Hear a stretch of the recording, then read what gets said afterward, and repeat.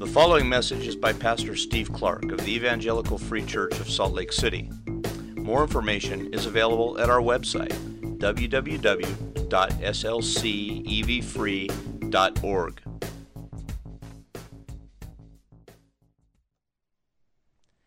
Father, we thank you for being so very good,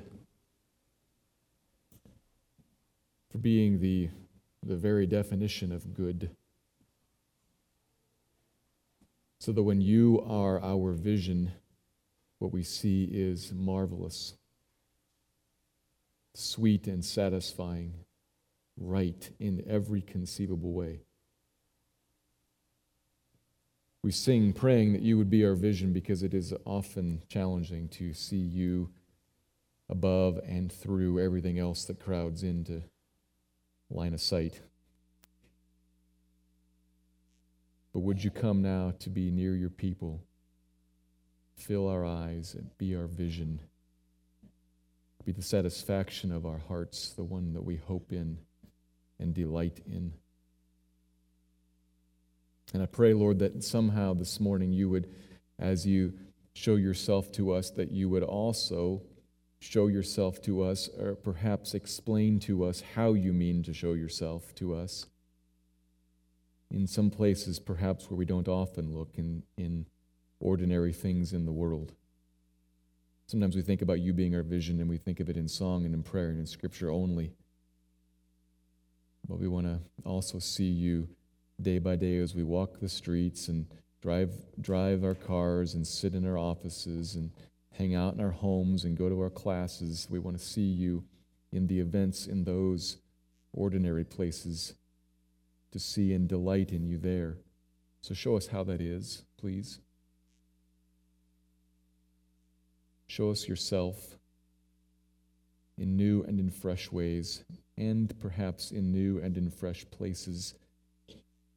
Move us to walk with you in obedience. Lord, we need you. Thankfully, you have made yourself available. You have drawn near when we could not draw near to you. You have drawn near, and I pray now that you would, again here in this moment, that you would draw near in a powerful and perceptible way. We could know your nearness, know your presence, enjoy you, be changed by you, for you. But we look to you for that to happen. You must make that, so please do. Give life to your word. Steer my words this morning that they would hold tight to your word. Build up your people. Grow us, mature us, and honor the name of Christ among us. It is for his honor, in his name, that we pray. Amen.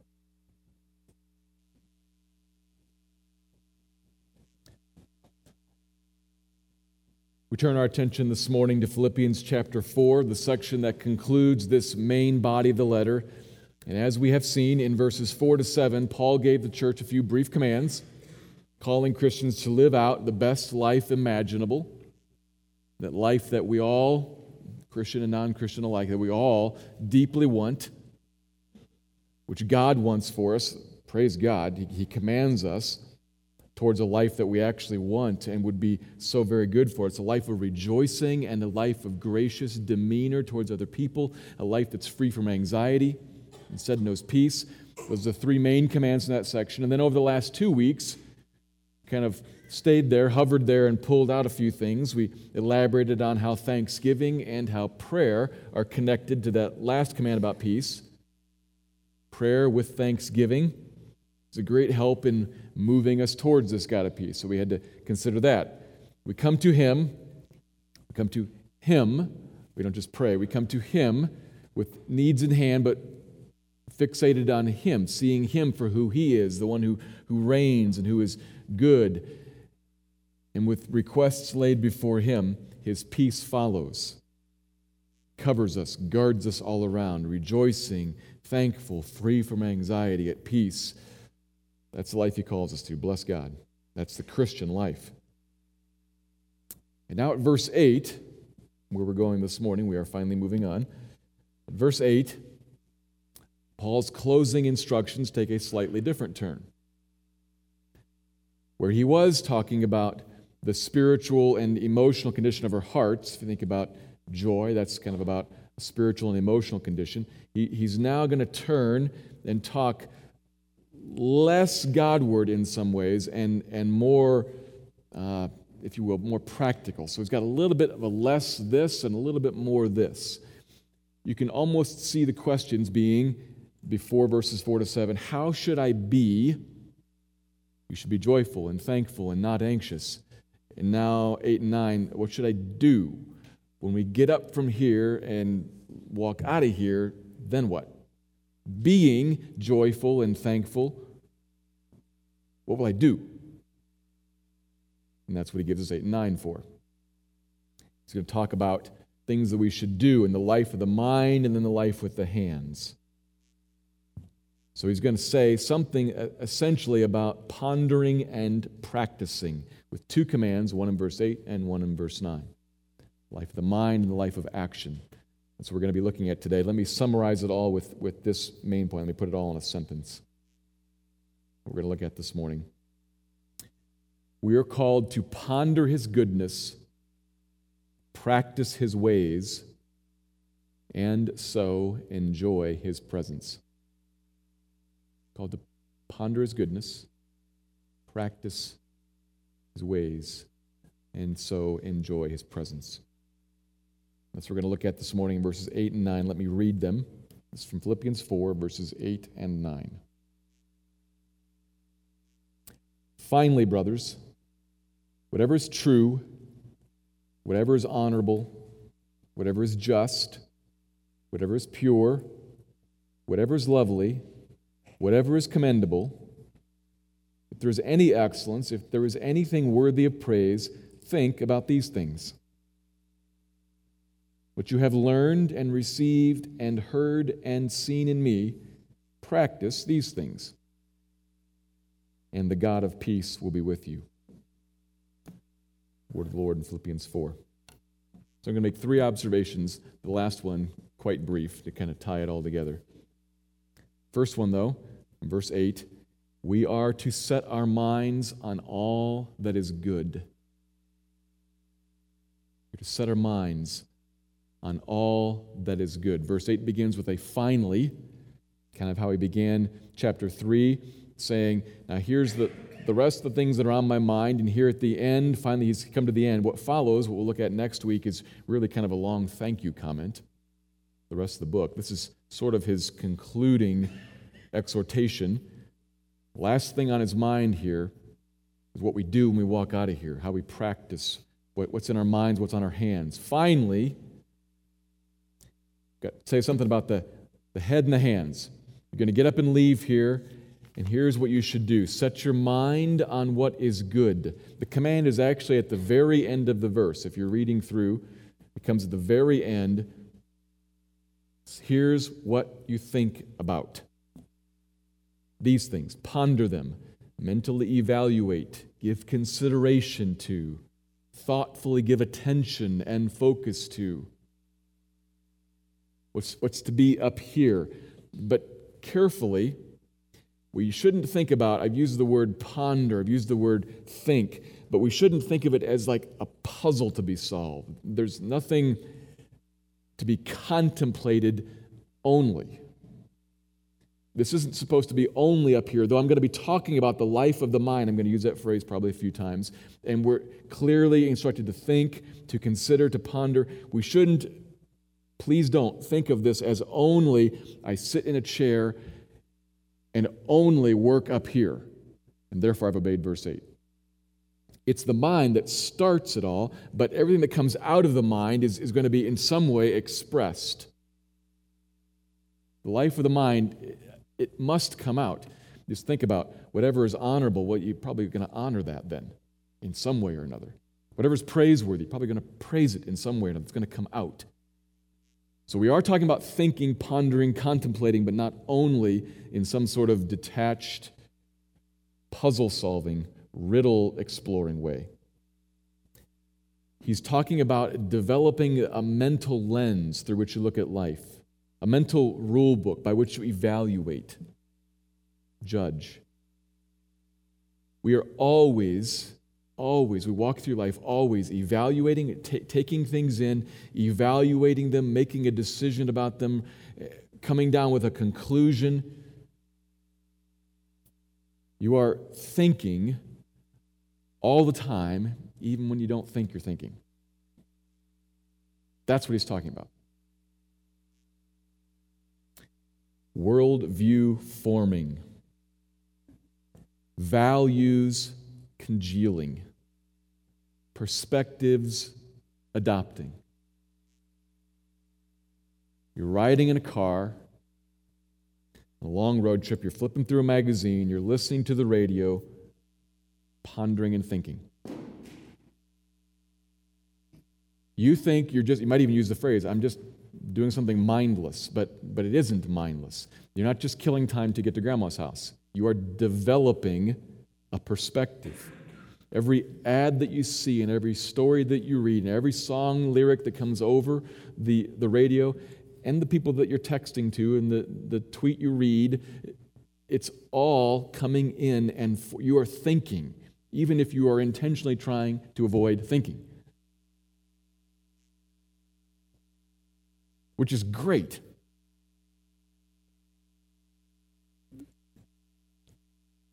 Sometimes I'm going into this a little bit here because I sometimes think that we try to divide ourselves.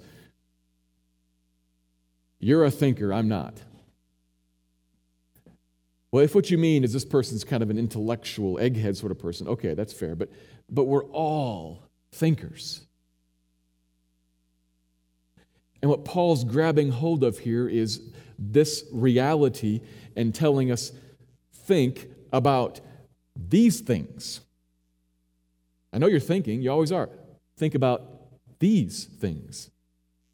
He's directing the life of our minds. Okay? Towards what? Well, he says it all there throughout all this verse. Whatever is, repeated over and over again. Another way to put it would be all that is true, not what is false and deceptive. All that is honorable, that which should be honored. Whatever is just or right, as in righteous. Whatever is pure. All that is holy and chaste and innocent. All that is lovely, lovable. You might translate that word. Delightful, beautiful, acceptable. Whatever is commendable. If there's any excellence, not just in the sense of something that's performed very well, but something that is wholesome and good and right, exemplary, ethically excellent. Anything that is high and noble and worthy of praise. That's what he lists out there. I'm trying to capture all that by just using the word good. Maybe with a capital G. Good.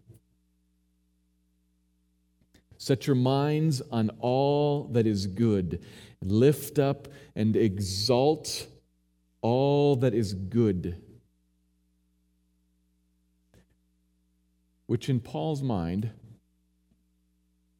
in Paul's Philippians influenced to live is Christ, to die is gain mind, in Paul's knowing Christ is of surpassing worth mind, yes, what do you think comes to Paul's mind, is on Paul's mind as he writes down whatever is true, whatever is pure, whatever is right, righteous, whatever is lovely, whatever is excellent, whatever is worthy of praise? What comes to his mind? Well, it's hard to imagine Paul not thinking of the one whom God has highly exalted as the Lord and caused every knee to bow down to. Set your minds on, fill your minds with, think about, ponder that which is good. Jesus. worthy of all praise, worthy of all adoration, worthy of all commendation, of surpassing worth and infinitely beautiful, just and holy, the one who is true. Fill your minds with Him. He is our hope and our love and our satisfaction and our joy. And may God's Spirit move on you such that when you rise up and walk out of here, what fills your mind, the lens through which you look at the world, what builds in and upon which you build is Christ. Christ first and Christ last. Good. And from that, may what fills your mind, may what you set your mind on, may the thing that you think about be everything that flows from Him. Remember that we talked about the gospel and this great big web? You can say the gospel very simply, or it is a massive web. So Christ, or a massive web of everything that is true about Him, may that dominate your mind, and not that which in the world is evil and troubling and fearful and questionable. We have a great tendency, unfortunately, as Christian people, to know Christ and to walk out and put into our minds in my mind it works best with a video cassette because it's so tangible, but if you need an MP3 file or whatever, to click on and hit play again and again and again and again, something that is troubling or destructive or tempting or inviting. Do not imagine sin. Do not set your mind on that which is fear-inducing. Believe Christ. Set your mind on Christ. May that which is good, Him, control you up here. Set your mind on things that are above, in the wording of Colossians 3, where Christ is, who is your life, and who is coming from there to get you.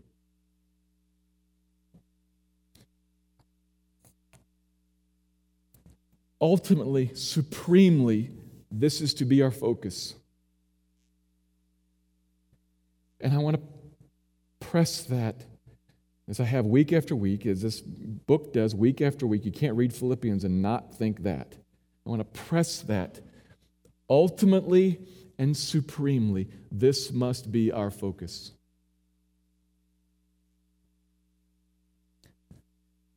However, maybe I should say, perhaps, though, we should say, not ultimately and supremely, Christ is to be our focus, but perhaps we should say, initially and foundationally. Those are still important words, but they kind of put it differently. Christ the good is to be our focus. Perhaps I might put it as, is to be the foundation of the life of our redeemed minds.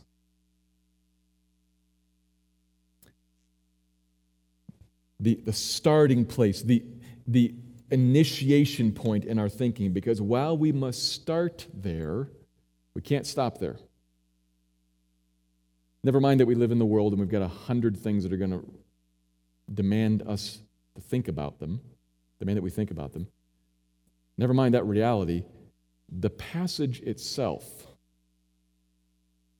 reveals to us that Paul means more than, not less than. You can't read Philippians and think he means less than what I was just saying. But the passage itself reveals to us he means more than what I was just saying. I'll show it to you by saying like this. I'll say this sentence. A Christian should be trustworthy, loyal, helpful, friendly, courteous, kind, obedient, cheerful, thrifty, brave, clean, and reverent. And some of you say, okay, those sound like okay Bible words. And some of you say, wait a minute. It's been a little while, but that sounds a lot like the Boy Scout law. Any Boy Scouts? You recognize that? Because it is. You can connect those words I just spewed out. You can connect those to Bible concepts. Trustworthy. Can you find that in the Bible? Sure. Loyal, of course. Helpful? Sure, yeah. But I used words there from somewhere else, and I strung them together in a line that makes you think, that's the Boy Scout law. If you're the original audience and you receive this from Paul, and you just read Philippians, you cannot but think what I was just talking about. Christ is the good, especially as you work through those first 4 words there. You come upon true, pure, just, which is the root word for the word justification, a huge Pauline word. I mean, you can't but think. That's Paul's vocabulary. That's the Bible. And then you come to the next 2 words, you think, Paul doesn't use those words. They don't actually appear anywhere else in the New Testament. Lovely. Translated lovable. Where do you, can you ever remember Paul saying lovable? Never does. Only here. Those 2 words are very unique. And then you might think, but you know who does use them? All of the other ethical and moral teachers in our society. And come to think of it, they use the first 4 words too. That sounds like something I've heard before. Not the Boy Scout law, but it's tacked on that guy's stand over there, and it's part of this guy's teaching, and I read it in that guy's book. Paul just picked up words from the culture and plunked them in here. Think about these things. And then he said, all that is. Whatever is true. Work it through there. Whatever is true, whatever is honorable, everything that is just, not just the justice of the cross, everything that is just, and whatever is pure, chaste, whatever is lovable, beautiful, whatever's commendable. Now, just to be clear, if there's any excellence, if there's anything actually worthy of praise, I'm not talking about the stuff that is praised. I mean whatever is worthy of being praised. I am still a Christian. I did just write Philippians. He begins foundationally with Christ and then says, whatever is. Think about those things. This is not in any way independent of minds set on Christ first and foremost. He starts there. But he is meaning very deliberately to expand us beyond there. Not, again, another qualifier, not in the sense of sometimes I want you to have your mind set on Christ and on the gospel and on the things above. And sometimes forget that and think about the stuff of the world. No. Not like this, like this. Not like this, like this. Foundationally and initially, I want you to think of Christ sometimes explicitly and overtly, and I want you to think of Christ sometimes implicitly and indirectly, but shot through everything. Because in this sin-cursed fallen world, there is no good apart from the grace of God that commonly gives it. But there is good. Think about those things.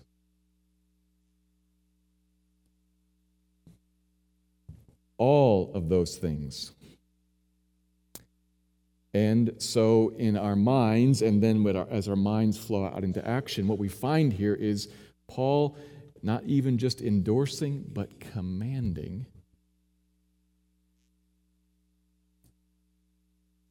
that we honor veterans and admire good cooking and enjoy basketball and listen to Fellini and read Jane Austen and study economics. And on and on and on. That we think about those things, that we honor those things, that we support those things. I have a friend, not a Christian, but he's a businessman, he's an entrepreneur, and he's good at it. I had a conversation with him one time where he said he's got a bunch of businesses always going at one time, and they are kind of congealed into one kind of entity. He says, I don't even take a salary from this thing, but I employ like 14 people. And I'm imagining if we could grow in this way, and his explanation, and do this and develop this, I can see where we might become a X $1 million business. And as I've worked it out, that would employ 100 people. And can you imagine how cool it would be to give 100 families a job? That just gets me up in the morning. Non-Christian. I shouldn't think about that. I shouldn't commend that. I shouldn't honor that, should I? Because that's not Christianity. No. Whatever is good and whatever is honorable and whatever is pure, say, awesome. That's a great idea. And to think about it and to commend it and to support it and to cooperate with it.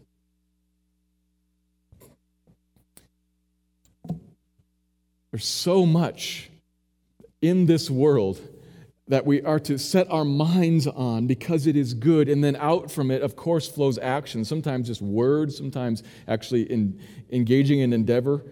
But it starts in the mind as we ponder and have our values developed and support and agree with. This is really big. But why? Why would Paul command that? Because of the last phrase, at least in part because of the last phrase, anything worthy of praise. Praise, initially first, foundationally, praise to God. Because where did it come from? All things are from Him, through Him, and to Him. Praise to God. Praise that He'd miss and we'd miss if we withdrew and avoided and shunned all this. Excellence, experienced, marvelous things seen and thought about should, and God means for them to turn our minds back to the one who in common grace gave it and made it.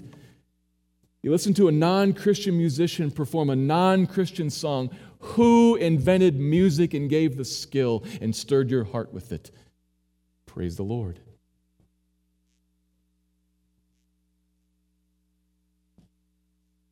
Praise to God as we engage with it and contemplate it and realize the wonder of it. And then praise to the people who actually do it as we honor my friend, the businessman who's concerned to provide jobs for others. And this is so important because this stuff, this good that's out there, it so often is our point of connection with the world, a point of connection that also, I'll come to this in a second, is a point of contention, but it's a point of connection.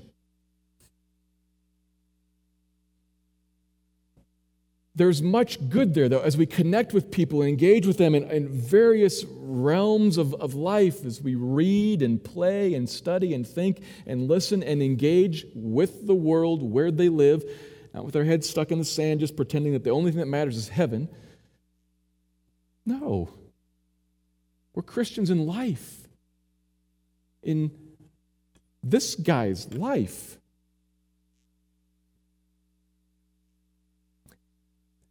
We thank Him and honor Him and work with and partner with Him. And in so doing, we build bridges and we love and we encourage and we work together. Even while also, this is the problem, isn't it? Even while also we separate from and stand off apart from and say no to. Because it is always like that, isn't it? All that is good, and in the world, what is good and what isn't is constantly intermingled, isn't it? It's so you'll engage with somebody who wants to provide a bunch of jobs, and perhaps also subtly in there is so that he can be known as a job provider and a great altruistic guy. And the pride perhaps begins to show. And I can't commend that. I got to be careful how I compliment him so that I don't feed it, right? Of course. We are connected to people and contentious at the same time, commending, contemplating, thinking about the good discerning and accepting and rejecting as needed. It is very hard.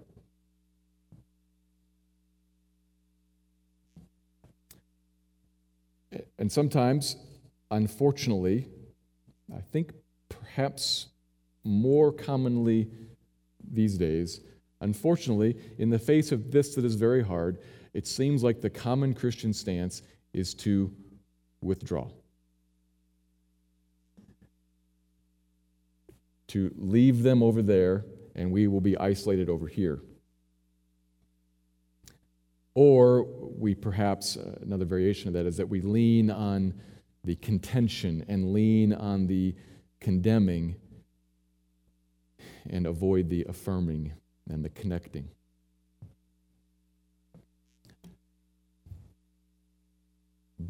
We can't. We can't. For the praise of God and for connection with the world, let alone for our own enjoyment of what is good. It is very hard, especially when you realize how subtle it is. It involves thinking very carefully about the ideas that lie behind the expressions. It's very hard to reject materialism while shopping for a computer. But you got to shop for a computer or a house or a car, and you got to reject materialism, and you got to commend the one who made it while rejecting if and how much ever desire for wealth and fame there was in it. It is very difficult, and it can be frightening because when we start to think about this, those of us who are parents realize if I were to actually buy that and I'm going to send my kid out there and I'm going to say, what I want to say is, be safe and avoid the world. But what I have to say, what you're saying is discern the world and whatever is good, set your mind on it. Oh boy. Because I know there are going to be a lot of people suggesting things that are good. And I'm saying to a young person, discern. That's tricky. I'm going to send somebody off to a college campus where they're going to see posted on every kiosk and on every website and on every bulletin board in the dining hall, this thing that's wonderful and that thing that's great and this is what you should be involved in. And most of it is dangerous.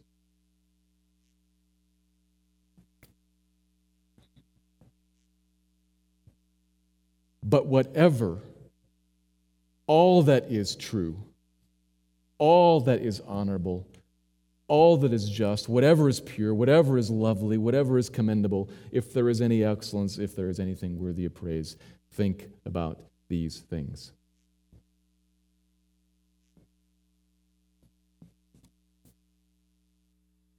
We are to set our minds on all that is good.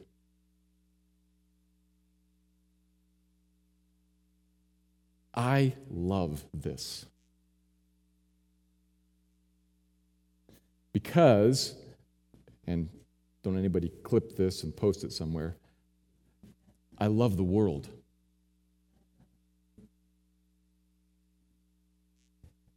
I wrote off a list of things, Jane Austen and Fellini and basketball, blah, blah, blah, blah, blah, blah, blah. Stuff I love and I'm thankful for. And I praise God that He included in here and gave gifts to and brought to light and exposed me to. I praise God for that, and I'm thankful for others who have propagated those things. I love it. It is wonderful. It is delightful.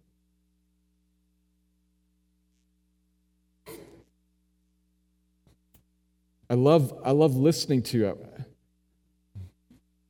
I can depress this a little bit. So another illustration. Anybody know Kenny Chesney, an old song, "There Goes My Life"?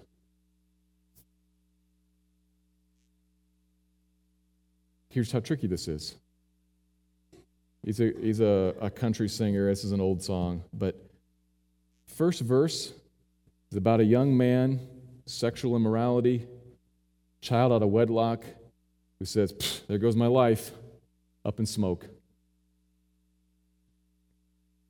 Do we want to commend sexual immorality? Do we want to celebrate it in a song? No. Keep listening. Middle verse. He reflects on in the song how that mistake he made now covers up the refrigerator. And as the little girl bounces up the stairs to bed, he says, "There goes my life." Last verse, she packs up his car with Abercrombie clothes, 16 pairs of shoes, and his American Express, and as she takes off, so beautifully written.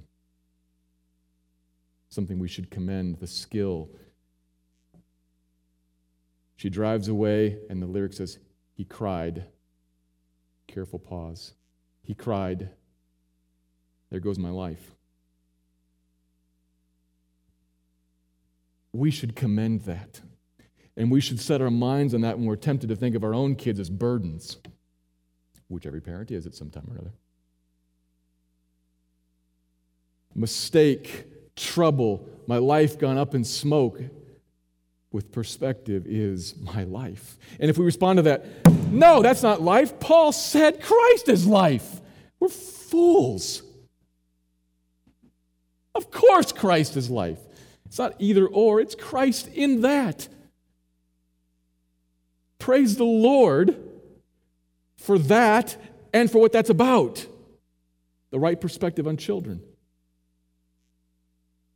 And then, I don't know this for a fact, but I can easily imagine that the very next song on the very same album is about getting drunk at a bar and hooking up with a woman. From beginning to end, garbage. I don't know that for a fact, but it's not hard to imagine, is it? So should I celebrate him? Yeah, no. Yeah, no, of course. It's all intermingled. Even within songs, even within lyrics, within any given movie. It is all. But I love the fact that God commands us in a way, brings everything, takes all captive in the world, and submits it to Christ for me, and then tells me to do the same with a discerning mind. Amen. What a good God. We are to set our minds on all that is good. And the second observation then, which I need to move on here. But I'm comfortable spending a lot of time on the first point. I think that's the big one for us. Second one, though, we are to live like we have been taught. Verse 9, we are to live like we have been taught. Very similar in structure to the first verse. Stacks up a bunch of things here. He said, think about, now here's what you do. What you have learned and received and heard and seen in me, do that. So obviously the focus here is on how Christians live, what we actually with our hands do. So the first one was kind of where our minds are formed, and then we're flowing into what we do. And he's alluding to two broad ways here. Probably the first two words are meant to trigger in us the idea of the Scriptures. What Christians are taught and what we receive. And the second two remind us of what he's talked about several times, a modeled life, what we've heard and seen in him. So him and, as he mentioned in chapter 3, other role models that were modeling what Paul was like. So you receive it in the Scriptures, and you receive it as you are around Paul and Paul's companions and other people. You see it modeled. The assumption in the verse is that the life that a mature Christian, the gospel-worthy life, has been communicated. That's the assumption. The command then is, do it. Practice these things. Which is good and fine Christian teaching. He's talking to Christians. He's not explaining to somebody about how to become a Christian. He's talking to people who already are Christians, so we don't need to worry about he's creating some sort of you get saved by doing the right things. No, you're saved by faith alone, the grace of God alone. Now, as a Christian, what do? This, do it. And we also need to worry about how sometimes we'll think about, as he just told us to trust in our own strength and our own power. No, he was just talking about where our minds go and what our minds are set on. So again, this is another model of What's going on here first, what happens here second. Our lives are changed as our minds are renewed. So we see the very same order here. So this is nothing wrong, not about how to get saved by works, not about how to live by human effort, but it is clearly a call to do, which is sometimes something we need to hear. It can be a call that blows away what can be a fuzzy, hazy, lazy passivity that constricts the heart of what should be a vigorous belief, a confident, joyful embracing of truth that then comes out in a vigorous, confident, joyful living of a life that lines up with that truth.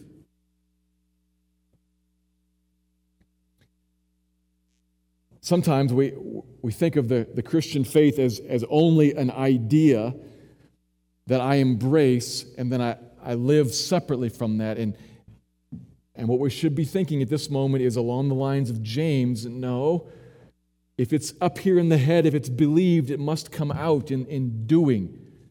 Faith is expressed, do this. We live by faith. That's the Christian life is. We are to live by faith. We are to live actually bringing out into existence a life based on belief that all that He has taught us is true. Everything that He has said about God and who God is who God is. Everything that He has said about what God is for us is what God is for us.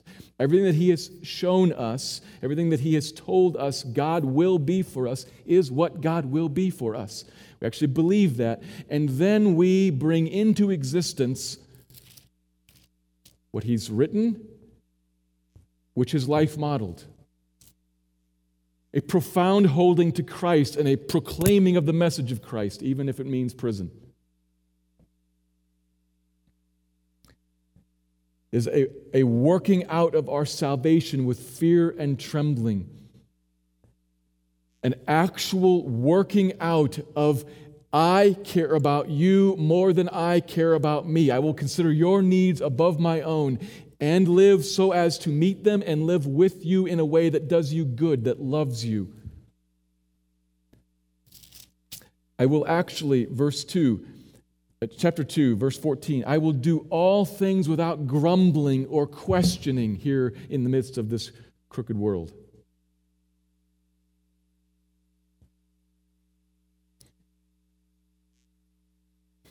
I will work on towards heaven.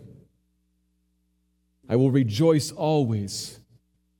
Again, I will rejoice. Give thanks. Do not be anxious. Treat others with a gracious demeanor. Bring all your requests before God. We should be fine hearing a call to actually do that. He wasn't kidding. He commanded it all through the letter, has modeled it with his life, has sent to the church other men who will model it with their lives. And so at the end, he says to us, Christian, practice these things. Do them. So it's worth asking yourself, do I do them? Now, I tried to real quick run through the biggies. Did any of them go, in your mind as I read it? Maybe God puts his finger on something, or perhaps now you need to run through it again for a second time and think, is that me?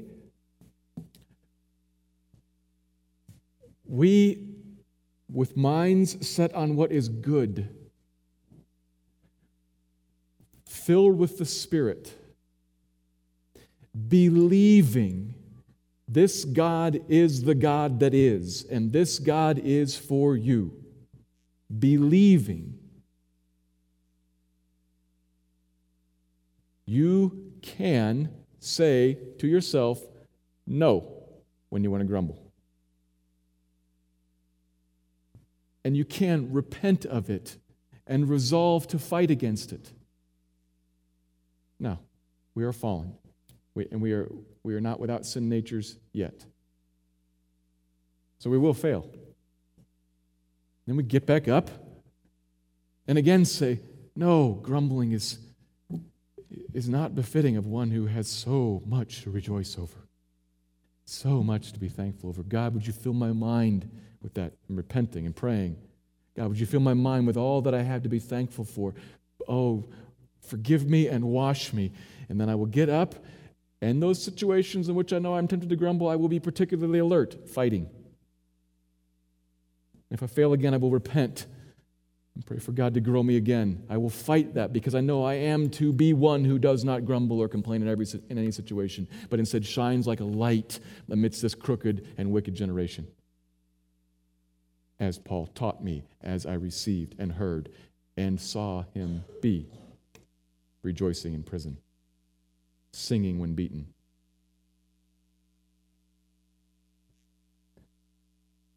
Practice these things. Maybe God would speak to you about something that should be in your life, but isn't. Or it is in your life and it shouldn't be. We live like this as we've been taught by faith. We do this in the belief that God is who He says He is for you what He said He is for you, and will be with you as He says He will be with you all along the way as you run towards heaven. Which takes me to the final point, which I'll be brief. Thirdly, expect God to abide with us. Expect God to abide with us. Last phrase of verse 9, and the God of peace will be with you. And the parallel nature of the two commandments shows us that this is the summary statement for both of them, not just for the second one. So you think these thoughts, you do these things, and the God of peace will abide with you. He will dwell with you. He will walk with you, which is a wonderful promise and a subtle correction. The correction part is, what are we all looking for in life? The life of chapter 4 here, the life of rejoicing and thankful, the peace of God guarding us. He just got done talking about that in verse 7, and he comes back to it again in verse 9 to reiterate, to clarify. We're all looking for this life, a life of rest, of peace. I mentioned that the Hebrew word shalom, which is bigger than just peace, but that's the good life that we all want. And the subtle correction is we're all chasing it. And at the heart of every temptation and every invitation to walk down this path or that path is the promise that at the other end of that is the life of peace, is the shalom. And he says, actually, the life of peace is with the God of peace. Think this, do this, and the God of peace will be with you. Think this and do this, He's over there. He won't be. You're chasing it on the wrong path. Think this and do this, and know the God of peace abiding with you. That's the subtle correction, but do you hear the promise in that? He will be with us, which is awesome. Which is awesome. There is no sweeter place to exist.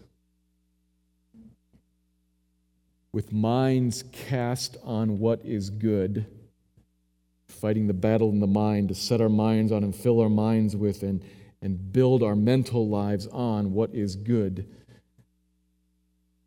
with hands and lips taking up the life of obedience, of faith. Confusing and troubling and complicated as all that is. We fight to think God's thoughts after Him and walk in God's ways. And He says He will be there, the God of peace to us. You can be sure that if you set yourself to mentally pursuing what is good, what is worthy of praise, there will be contention. And you can be sure that if you try to walk out the Christian life in this world, there will be trouble. And you can take heart, because the God of peace will be there with you. Let me pray as we move towards communion.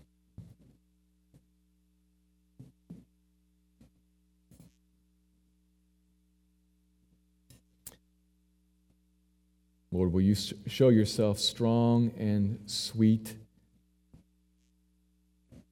precious God of peace to us? Will you show us you yourself as that? Will you encourage us with it? Maybe correct us with it if need be.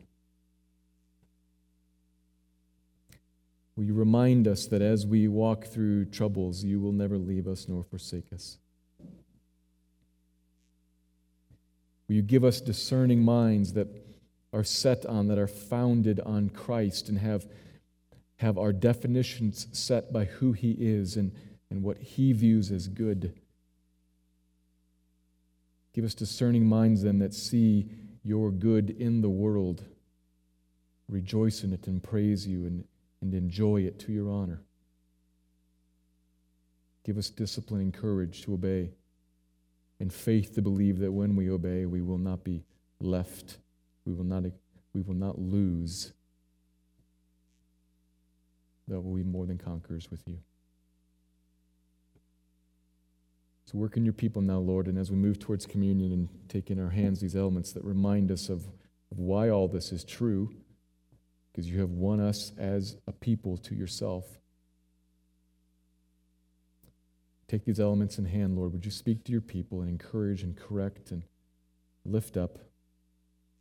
Whatever is needed, meet us now. Continue to meet with us, I pray. Thank you, Lord. Amen.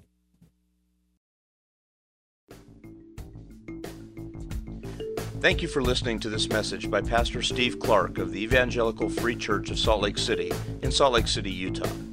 Feel free to make copies of this message to give to others, but please do not charge for these copies or alter the content in any way without permission. We invite you to visit our website at www.slcevfree.org or call us directly at area code 801-943-0091. Our mailing address is Evangelical Free Church of Salt Lake City, 6515 South Lion Lane, Salt Lake City, Utah, 84121.